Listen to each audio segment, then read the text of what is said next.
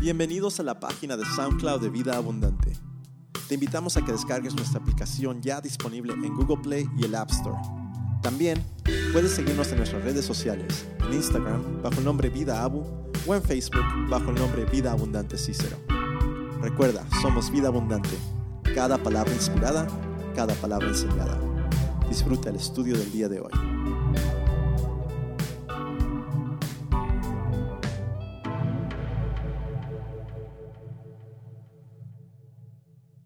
Hemos comenzado un estudio verso por verso del libro del profeta Oseas. Te invitamos a ser parte de esta jornada con nosotros. Verso 19, Dios hablando dice: te desposaré conmigo para siempre.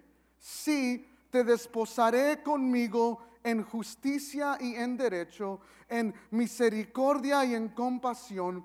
Te despojaré conmigo en fidelidad y tú conocerás al Señor. Te o yo te desposaré, es en sí lo que dice en el original. Lo claro en estos versos es que es un acto de Dios hacia Israel.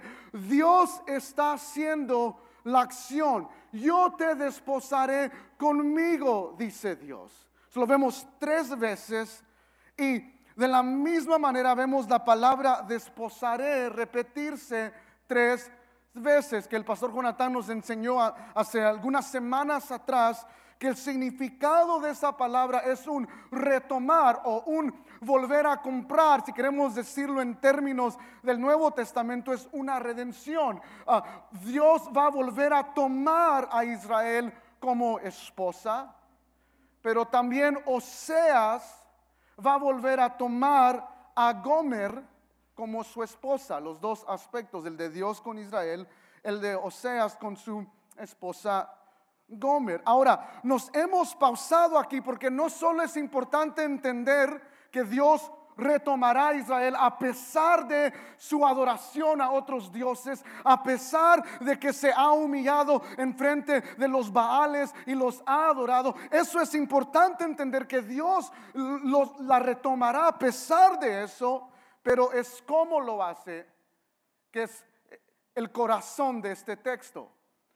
Y Dios lo hace de acuerdo a quién Él es. Por eso pasamos 2 semanas hablando de qué significa la justicia de Dios y la rectitud de Dios. Y lo que aprendimos en estas semanas es que hay un aspecto ético en cuanto a la justicia, hay un aspecto forense y un aspecto de teocracia. Si no sabes lo que estoy hablando, ve a YouTube, a SoundCloud y escuchan las prédicas anteriores. Pero Dios no solo está regresando a Israel nomás por hacerlo. Al hacerlo, Él está revelando quién Él es. Ahora, esto lo vemos al final del verso 20. Te despojaré conmigo en fidelidad y tú conocerás a quién, al Señor. El propósito de estos despojamientos, de este retomar de Israel a pesar de su pecado, es para que Israel pueda por fin volver a conocer quién es Dios. Y para que Israel conozca quién es Dios, Dios tiene que actuar de acuerdo a quién Él es. Es por eso que hemos pausado aquí, porque teológicamente vemos atributos de Dios, pero no solo que expresan quién Dios es.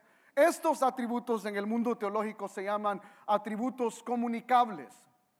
Lo que significa es, así como Dios puede expresar justicia y rectitud, tú y yo podemos expresar justicia y rectitud. Así como Dios puede mostrar misericordia y compasión, tú y yo podemos mostrar misericordia y compasión. Así como Dios es fiel, tú y yo somos llamados a ser fiel. Son atributos que Dios tiene, que Él es, pero que también nosotros somos llamados a hacer. Y por eso Oseas va a tener que retomar a su esposa. Él va a tener que mostrar este amor. Y en sí, hoy estamos basándonos en las próximas 2 palabras que describen a Dios. Dios es descrito aquí en este pasaje como un Dios de misericordia. Y aquí sé que algunos odian cuando hacemos esto, pero tengo que hacerlo. El video explicó un poco. Esta palabra misericordia no le da justicia a la palabra que vemos aquí en el hebreo. La palabra en el hebreo es la palabra que mostramos en el video, Hesed.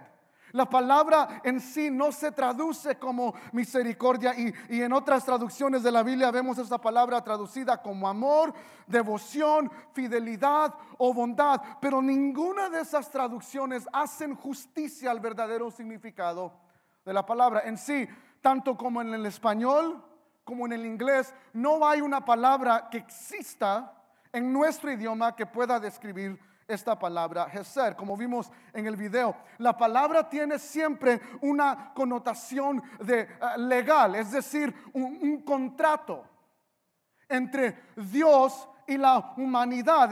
Hay algo específico en esta palabra. Para mí, las mejores traducciones serían un amor leal o un amor de pacto, o como pusimos, porque lo agarro del inglés, steadfast love, un amor constante.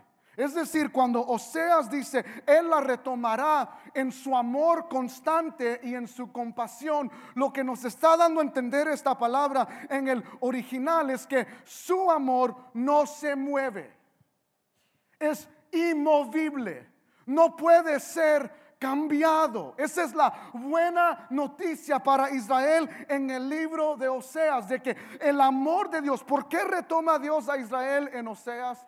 Porque Él es un Dios hesed, un Dios de amor constante, o como lo dice la Biblia de las Américas, un Dios de misericordia. Él lo hace porque es lo que Él es un Dios de amor constante, que es como yo voy a estar usando la traducción en esta mañana, o ahora ya tarde, pero es un amor constante. Esto lo vemos más claro.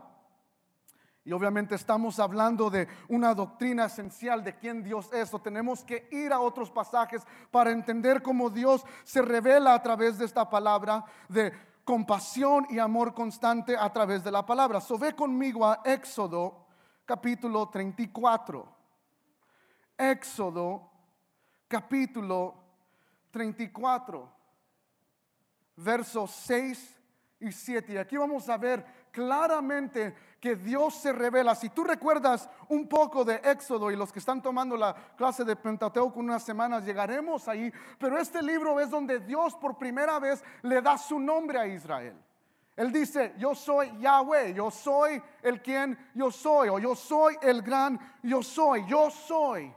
Y en el capítulo 34, cuando Dios va a establecer un tabernáculo con el pueblo de Israel a través de Moisés, Él dice en el verso 6 lo siguiente: entonces pasó el Señor por delante de él, refiriéndose a Moisés, y proclamó, el Señor, Dios compasivo y clemente. Esta palabra compasivo es la misma palabra que vemos en Oseas 2:19. Dios no solo tiene compasión, Él es compasión. Es lo que Él es en su esencia. Dios compasivo, Él es clemente, lento para la ira y abundante en misericordia. Aquí es la palabra hesed, abundante en constante amor. It's a consistent love. Su amor es constante. Él es abundante en su constante amor y fidelidad. Verso 7, el que guarda, otra vez misericordia aquí, hesed, el que guarda su constante amor a millares, el que perdona la iniquidad, la transgresión y el pecado, y que no tendrá por inocente al culpable, el que castiga la iniquidad de los padres sobre los hijos y sobre los hijos de los hijos hasta la tercera y cuarta generación. No tengo tiempo para explicarlo, pero el Nuevo Testamento nos dice que somos nueva creación en Cristo Jesús, y debido a ello yo personalmente y como iglesia no creemos en maldiciones generacionales, de que mi abuelita practicó la brujería, ahora me toca a mí. No, en Cristo somos nueva creación. Lo viejo ha quedado atrás, somos nueva creación en Él. Me encantaría pasar un poco más tiempo, pero no es el enfoque del mensaje en esta mañana. Dios se revela, y aquí de nuevo nuestras traducciones no ayudan mucho, porque lo que vemos aquí es el Señor, pero en sí, en el original, la palabra es Yahweh, Yahweh, es decir, Dios dos veces dice yo soy, yo soy. Jesús hace lo mismo en el Nuevo Testamento. En verdad os digo, Cuando en la palabra vemos repetición de palabras, no es algo poético, no es algo amable que los escritores están tratando de hacer, no están tratando de impresionar cuando hacen esto. Hay un énfasis. Dios está enfáticamente mostrando: yo soy compasivo. Yo soy clemente. Yo soy lento para la ira. Y aquí, let's pause. Que pausar un momento. El pasaje no nos dice que Dios no muestra su ira. El pasaje dice es lento para la ira. Así como en la esencia de Dios hay compasión y hay amor constante, también hay ira. No es que Dios no muestra ira, no es que Dios no es o expresa ira. Él sí la expresa, pero es lento para expresarla. Él es abundante en misericordia, de nuevo aquí, abundante en constante amor y en fidelidad. Aquí vemos 3 aspectos teológicos para que nos ayuden a entender lo que está sucediendo en Oseas. Y lo vemos en el verso 7. Lo voy a leer otra vez. El que guarda misericordia a millares. El amor constante de Dios, en la Biblia de las Américas usa misericordia, se guarda hasta millares de personas. Es decir, Dios se mantiene en su amor constante con su pueblo. Ese es el primer aspecto. Vemos que alcanza y abarca a muchos, pero sí es específico. El amor constante está dirigido a Israel, no a los egipcios, no a los amalequitas, no al resto de los pueblos que rodean a Israel en el desierto. Este contrato es entre Dios, Moisés y el pueblo de Israel. Es un, de nuevo, término legal. Lo vemos aquí. Esa es la primera cosa que tenemos que entender en cuanto al amor constante de Dios. La segunda, en el verso 7, el que perdona la iniquidad, la transgresión y el pecado. ¿Por qué Dios perdona la iniquidad, la transgresión y el pecado? Porque su amor es constante. Porque es quien Él es.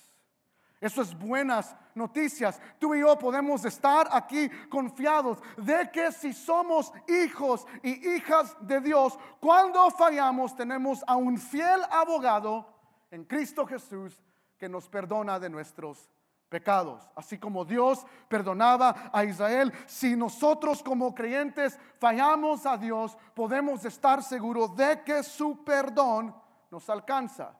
El amor constante se permanece constante, no se mueve. Pero también vemos aquí que el amor constante de Dios es expresado a través del perdón, para perdonar pecados, iniquidades y transgresiones. Pero, todos digan, pero hay una cláusula más en el verso 7. Al final dice: y que no tendrá por inocente al culpable.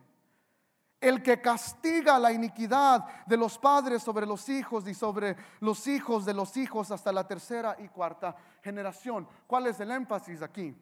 Que aunque Dios es amor constante, si tú y yo pecamos, eso no significa que Dios dice: pues yo soy amor, voy a ignorar eso. No, ¿qué dice el pasaje? En su amor constante, ¿el qué? Nos castiga. Cae juicio. Ahora, lo menciono porque en nuestra cultura hay mucho debate en cuanto a qué es verdadero amor.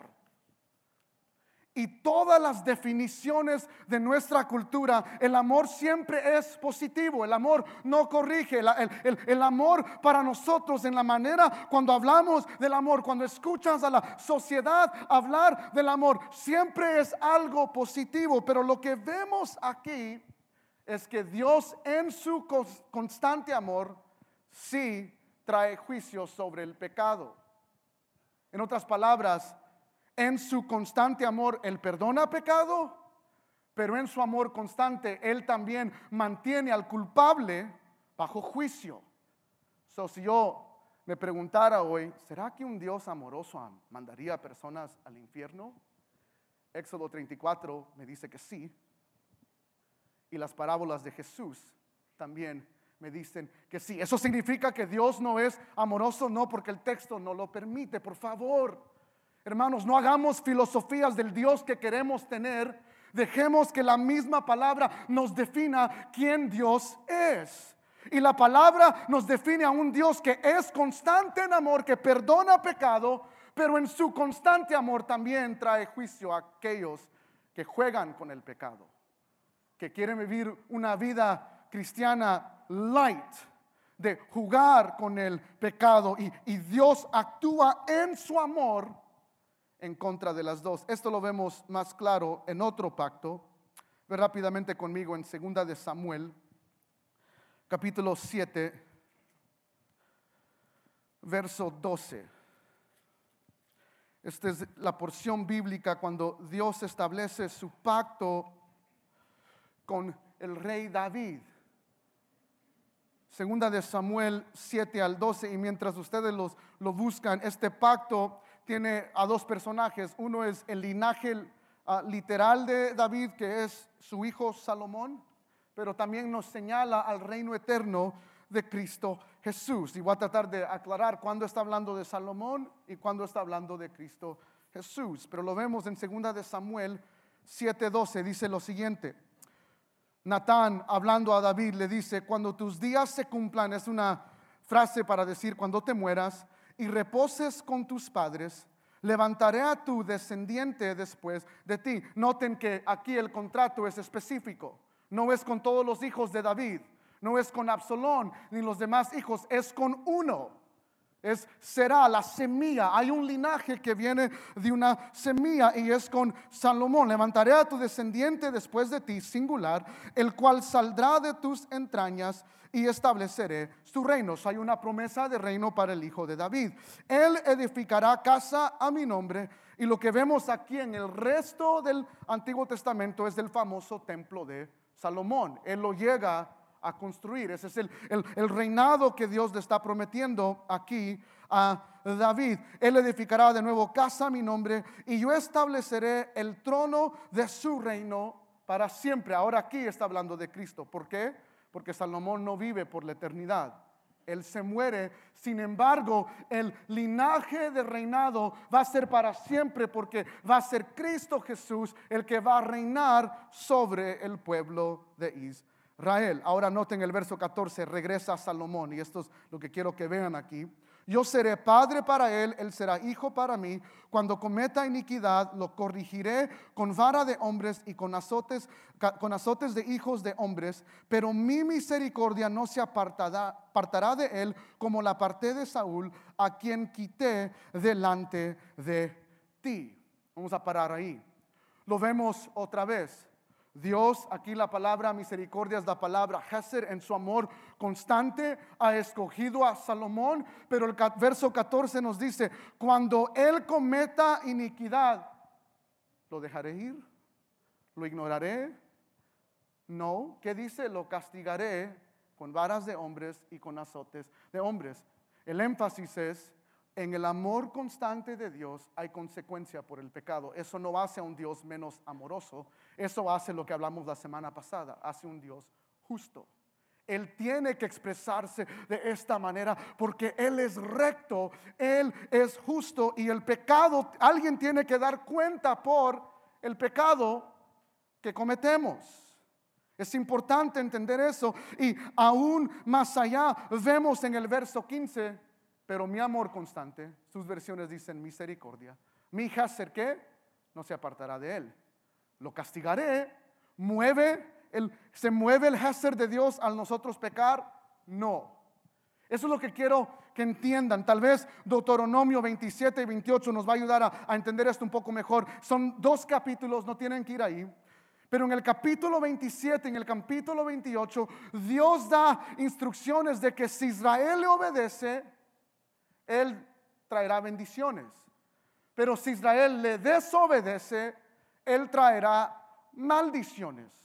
Lo que vemos en estos dos capítulos es que 12 versículos hablan acerca de la obediencia de de Israel hacia Dios, que resulta en bendición. Pero 65, sí, oyeron correctamente, 65 versículos están dedicados a que si Israel desobedece, caerá maldición. Es como que si Dios en su soberanía anticipa que Israel va a ser infiel y por eso les pone 65 razones por las cuales no deben ser infiel. Esto nos ayuda a entender que lo que está sucediendo en Oseas no es que Dios se ha alejado de Israel, Israel se ha alejado de Dios.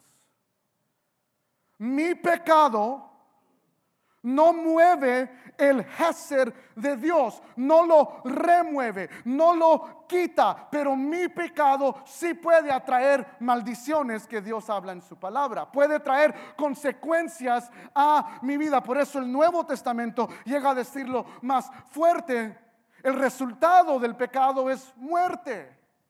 Nosotros somos los que nos apartamos de Dios, pero mi obediencia en busca de santidad me ayuda a acercarme a Dios, pero no mueve a Dios.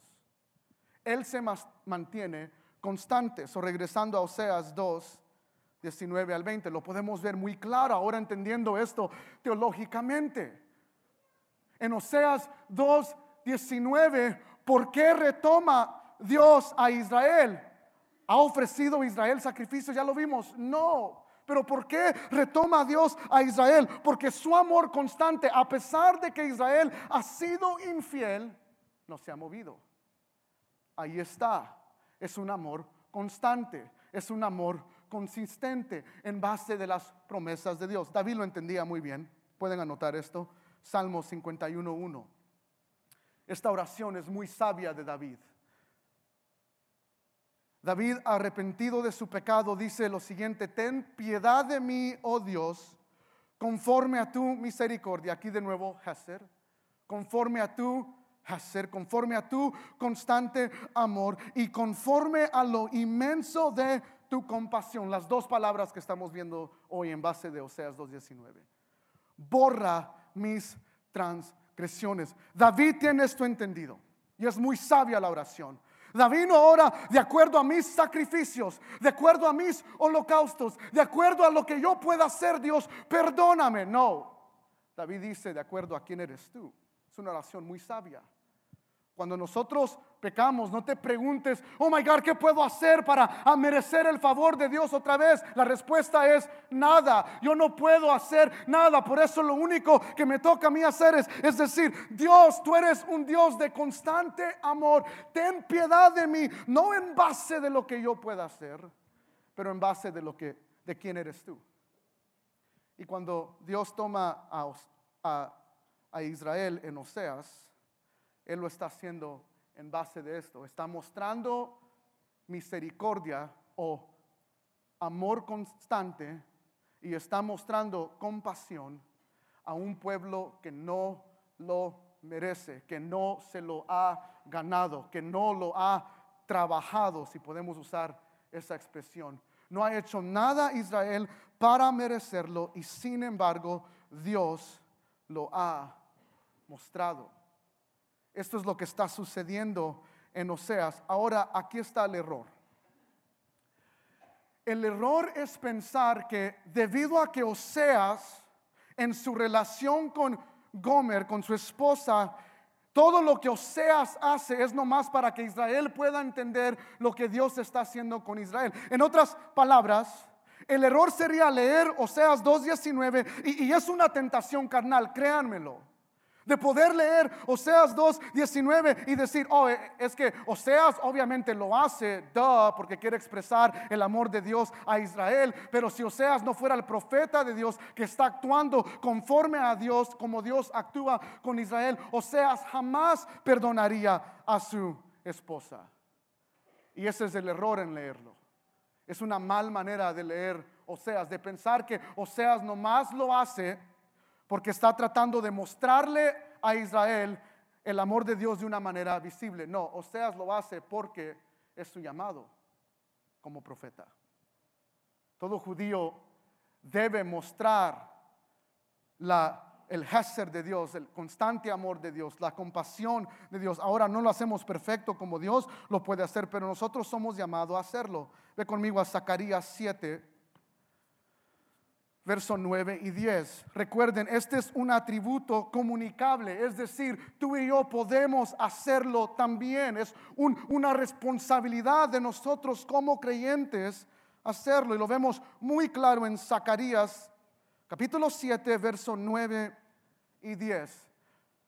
Si no están ahí, pueden apuntarlo de nuevo. Zacarías capítulo 7, verso 9 y 10. Y dice lo siguiente, lo voy a leer del verso 8.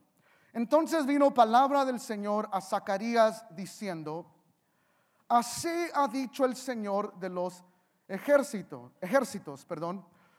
juicio verdadero, juzgad. Aquí de nuevo la palabra de juicio que el pastor Jonathan nos enseñó la semana pasada. Juicio verdadero, juzgad, y misericordia o hesed, amor constante, y compasión, practicad cada uno con ¿quién? Su hermano o su hermana, con el ser humano. Y luego el verso 10: no oprimas a la viuda, al huérfano, al extranjero, ni al pobre, ni traméis el mal en vuestros corazones unos contra otros. Ahora, lo que vemos aquí, y lo vemos en Oseas, Zacarías nos aclara que esto no es algo de nuevo que Oseas nomás hace con su esposa para mostrar el amor de Dios con Israel. Oseas es un ser humano. Es un hombre como los hombres que están aquí y como yo. Gomer es una mujer real, no es una parábola, es una mujer que vivió, era real. Ella sí engañó a su esposo. Ella sí era prostituta. Quiero que lo entiendan, que fue una persona real. Tuvo muchos amantes y aún así Oseas va a mostrar amor constante y va a mostrar compasión y la va a retomar. Es tanto los amantes de Gomer que cuando Oseas viene a ella ni se recuerda quién él es. Ha tenido tantos amantes que ya no hace la distinción entre amantes o clientes y esposos. No sabe quién es su esposo y quiénes son sus clientes debido a tanta. Yo quiero que lo entiendan, que Oseas humanamente va a retomar otra vez a su mujer.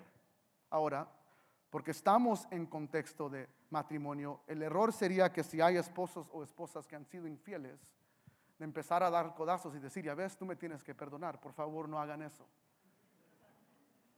En sí yo diría es tomando ventaja de lo que está sucediendo aquí, y es tomando ventaja de la situación, porque como vimos, hay consecuencia para el pecado. Y si como esposo o esposa has hecho cosas que no debes, hay consecuencias de ello. Pero aún así, Oseas va a mostrar amor constante y va a tener compasión con una mujer verdadera que vivió, que le ha hecho infiel. Y lo mismo Dios demanda de nosotros. Lo vimos en Zacarías. Debemos mostrar constante amor a nuestros prójimos, a nuestros hermanos.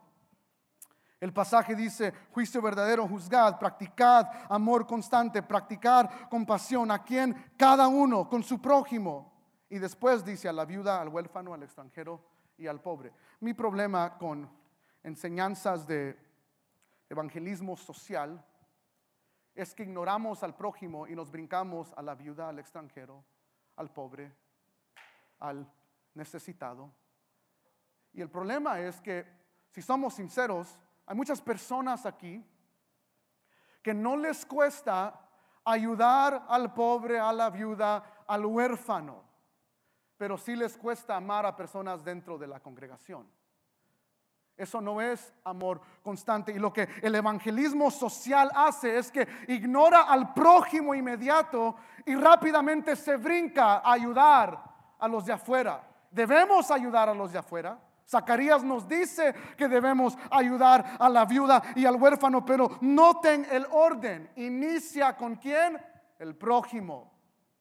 Qué interesante que muchos esposos ayudan a viudas y a extranjeros, pero ignoran a sus esposas, que es el prójimo más cercano, o ignoran a los hijos, a sus hijas. Eso no es el patrón que vemos aquí. Es un amor, sí, constante y de compasión que debemos mostrar, pero muchos de nosotros tenemos más problemas haciéndolo hacia los que están aquí adentro en nuestra congregación.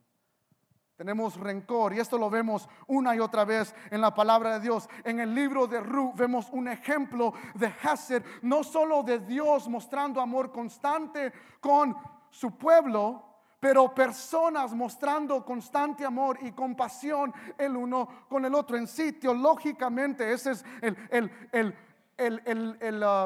la lección de Ruth.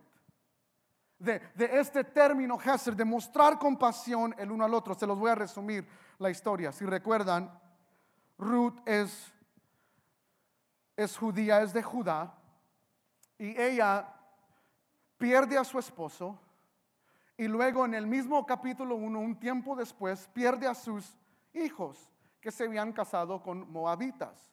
Ruth dice, ok, ya no hay razón para que ustedes estén conmigo. Mis hijos han muerto, mi esposo han muerto. En esa cultura el no tener un esposo a veces significaba no tienen tierra, no tienen casa, no tienen protección en sí. Y entonces lo que Ruth le está diciendo a Noemí, a Orfa, es: no regresen conmigo porque no tiene sentido regresar a Judá. Es más, ustedes son moabitas. Y lo que vemos en la historia es que Ruth, aún siendo moabita, no tiene nada de beneficio esta relación que muestra Hesed, amor constante, muestra compasión. Ya no hay razón de estar ligada con Noemí, y aún así ella regresa con Noemí, con su suegra.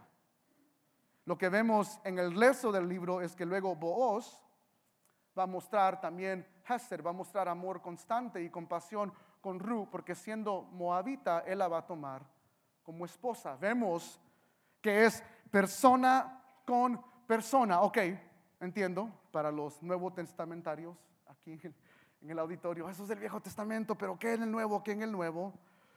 Si recuerdan, en Lucas capítulo 10, verso 35 y 37, encontramos la parábola del buen samaritano. Lo voy a repetir para que lo escriban, lo pueden leer en sus casas. Lucas 10, capítulo 10, verso 35 al 37. Y la historia inicia así: un experto de la ley, o sea, top notch, alguien que sabía la ley de Moisés, viene a Jesús y le dice: ¿qué puedo hacer para heredar el reino? Y Jesús le responde: ¿qué dice la ley? ¿Cómo la lees? O sea, en lo que has estudiado, ¿qué dice? Y él responde correctamente, pues: ama a tu Dios. En sí estoy resumiendo, pero ama a tu Dios y ama al prójimo. Y Jesús dice: yes, spot on. Esos son los 10 mandamientos resumidos. Ama a Dios y ama al prójimo. Ok. Pero luego el pasaje nos dice, tratando de justificarse, él se pregunta: ¿pero quién es mi prójimo? Este es el corazón de la parábola.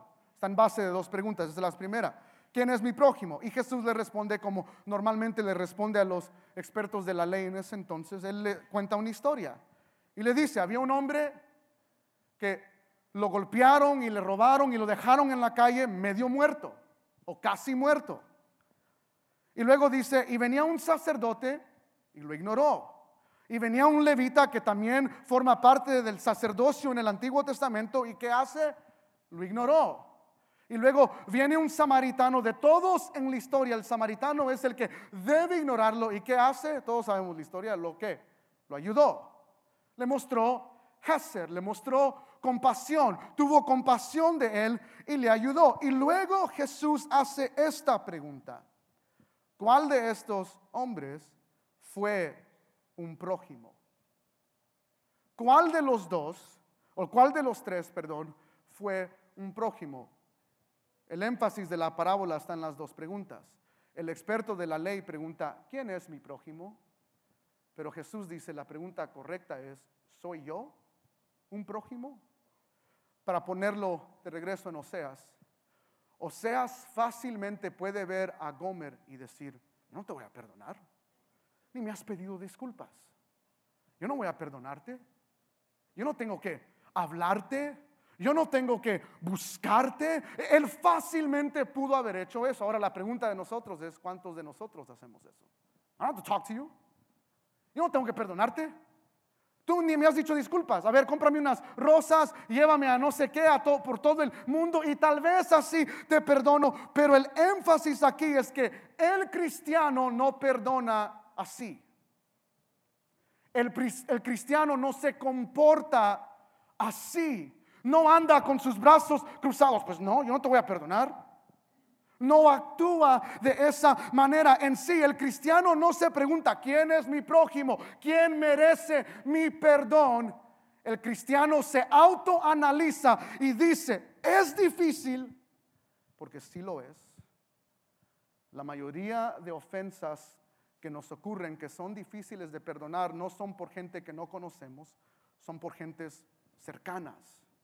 Pueden haber personas aquí que están peleados con sus padres, con sus tíos, con amigos cercanos que they stabbed you in the back, que te han dado la espalda, que han hablado mal de ti, aún con exnovios y novias o esposos y esposas. Yo entiendo que es difícil, pero la palabra no nos excusa en no perdonar. Mateo 18:21, Pedro dice lo mismo. Es una misma pregunta. Jesús habla del perdón y Pedro en Mateo 18:21 responde: ¿cuántas veces tengo que perdonar al que ha pecado contra mí? Es la misma pregunta de Lucas: ¿quién es mi prójimo? ¿Quién merece mi perdón? ¿A poco, Jesús, tengo que perdonar a las personas que han pecado en contra de mí? ¿Cuál es la respuesta de Jesús? Sí, 70 veces 7, es decir, debes mostrar amor constante y compasión con los demás. Ahora, sé que es difícil, pero ¿cómo podemos hacerlo? Colosenses capítulo 3:13.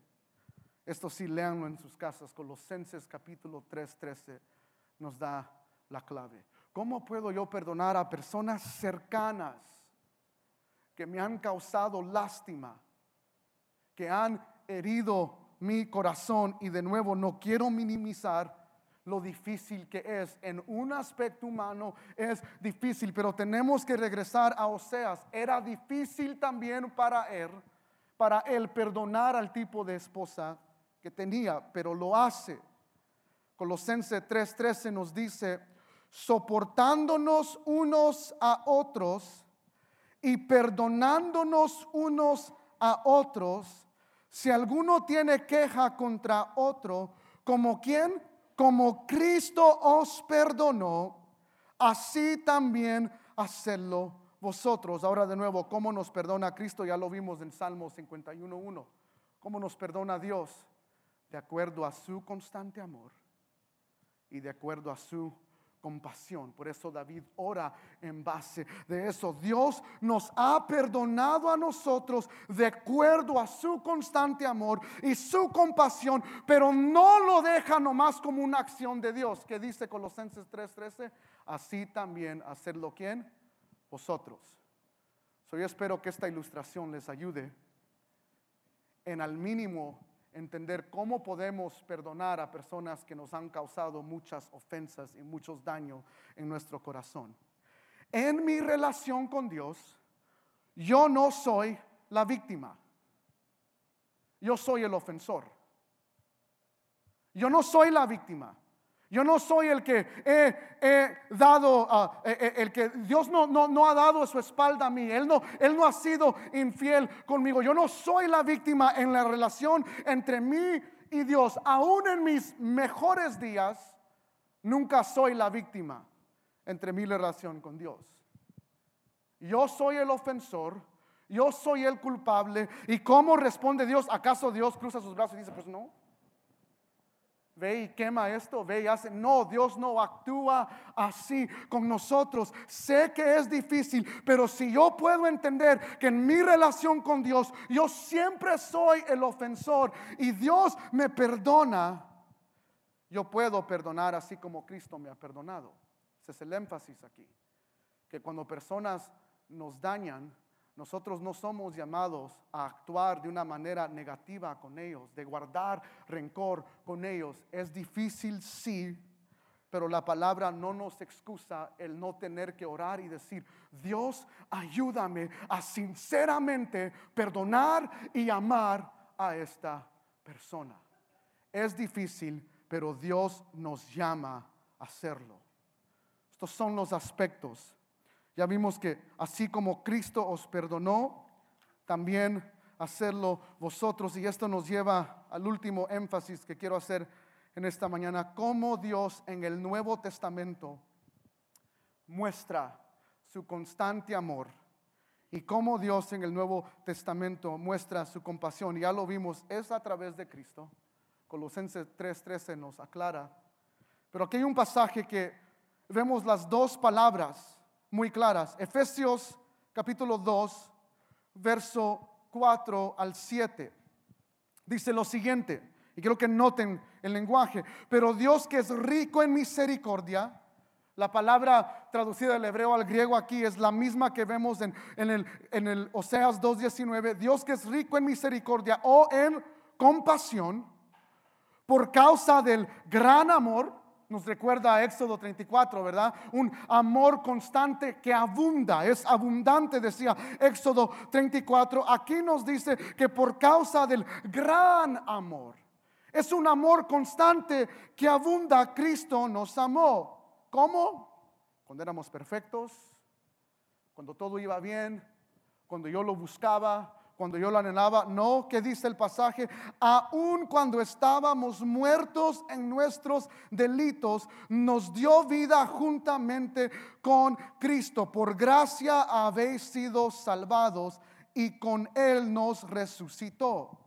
Y con Él nos sentó en lugares celestiales en Cristo Jesús, a fin de poder mostrar en los siglos venideros las sobreabundantes riquezas de su gracia por su bondad para con nosotros en Cristo Jesús.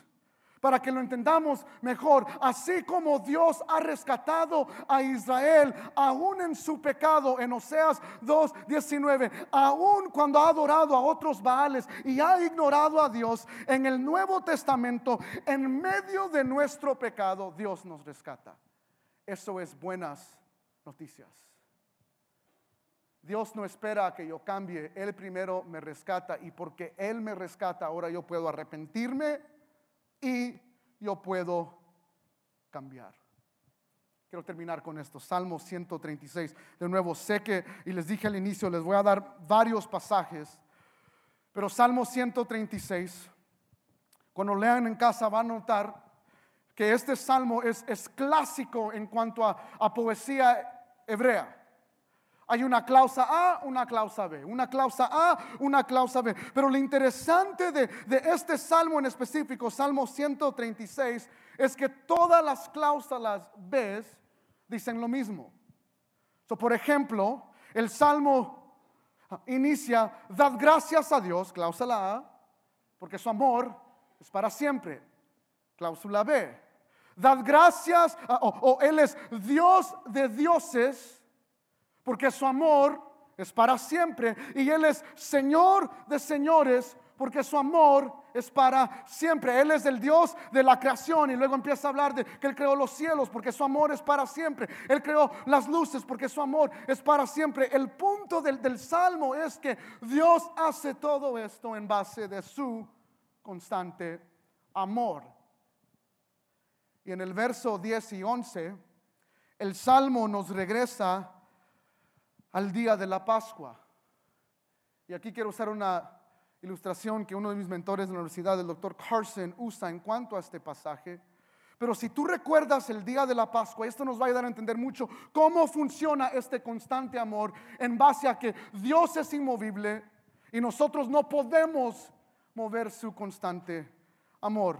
Si lo recuerdan, el día de la Pascua, Dios le había dado instrucciones a Moisés, y Él le dice que en ese día deben matar a un sheep, una oveja, no más de 1 año, y deben tomar la sangre, ponerla en los postes de las puertas y en los dinteles, y a toda puerta que tuviera la sangre, El ángel de la muerte en esa noche pasaría por encima, no destruiría a los primogénitos.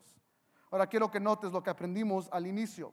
El verso 10 nos dice: Dios destruyó a los primogénitos de Egipto porque su amor es para siempre, recordándonos que cuando cometemos pecado hay consecuencia, y es en base del amor constante de Dios.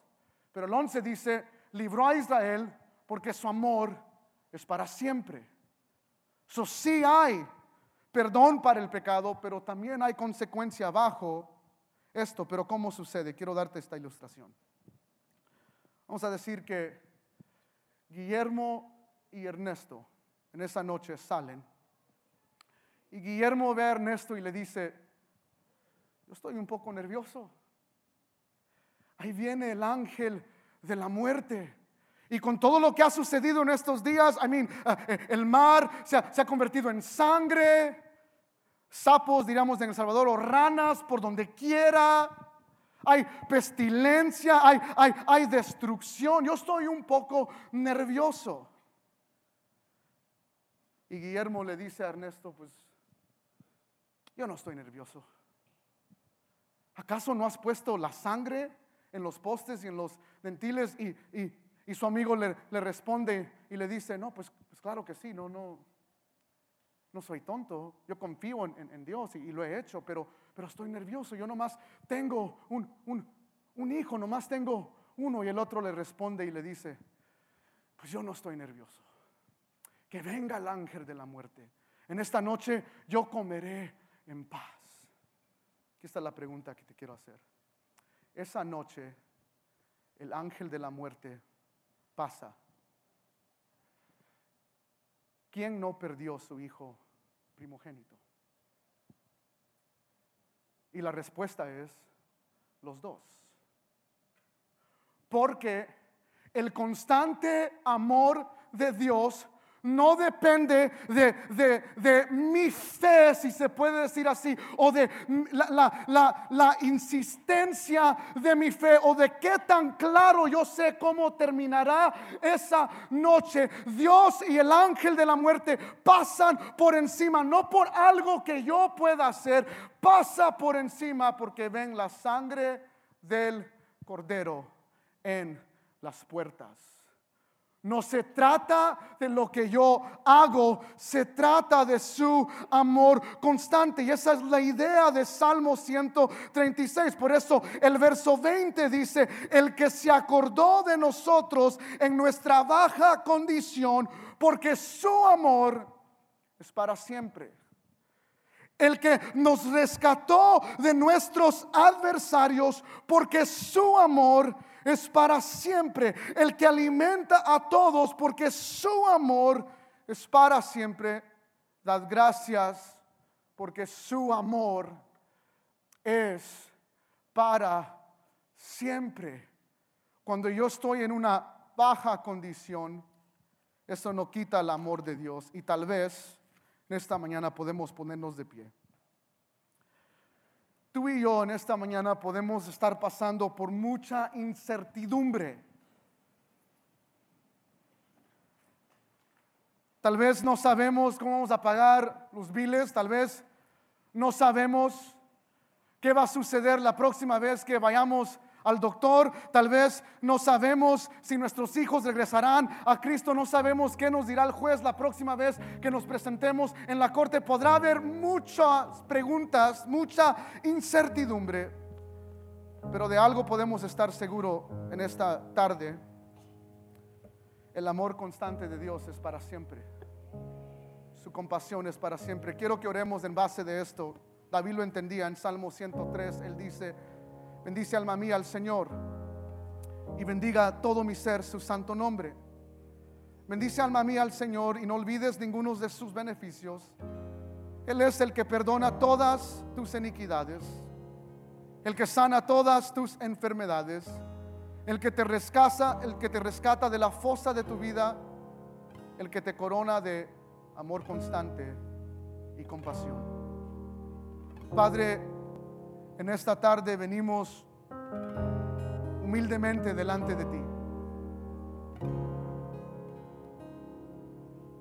no tomamos en vano de que tú eres un Dios que muestra amor constante y compasión, aun si pecamos. Pero Dios, no venimos con orgullo, venimos en humildad en esta tarde. Si te hemos fallado, oramos como David oró en el Salmo 51. Ten piedad de nosotros, Dios, de acuerdo a tu constante amor y compasión. Padre, yo te pido que si hay personas en esta mañana que están batallando con perdonar a otros, que recordemos que podemos hacerlo no en nuestras fuerzas, pero en base de que tú nos has perdonado primero, de que tú has derramado sangre por nosotros. Dios, en esta mañana humildemente venimos delante de ti, agradecidos porque tu amor es para siempre, dando gracias porque tú eres el Dios que sana nuestras enfermedades, el que nos libra de nuestros adversarios. Tú eres el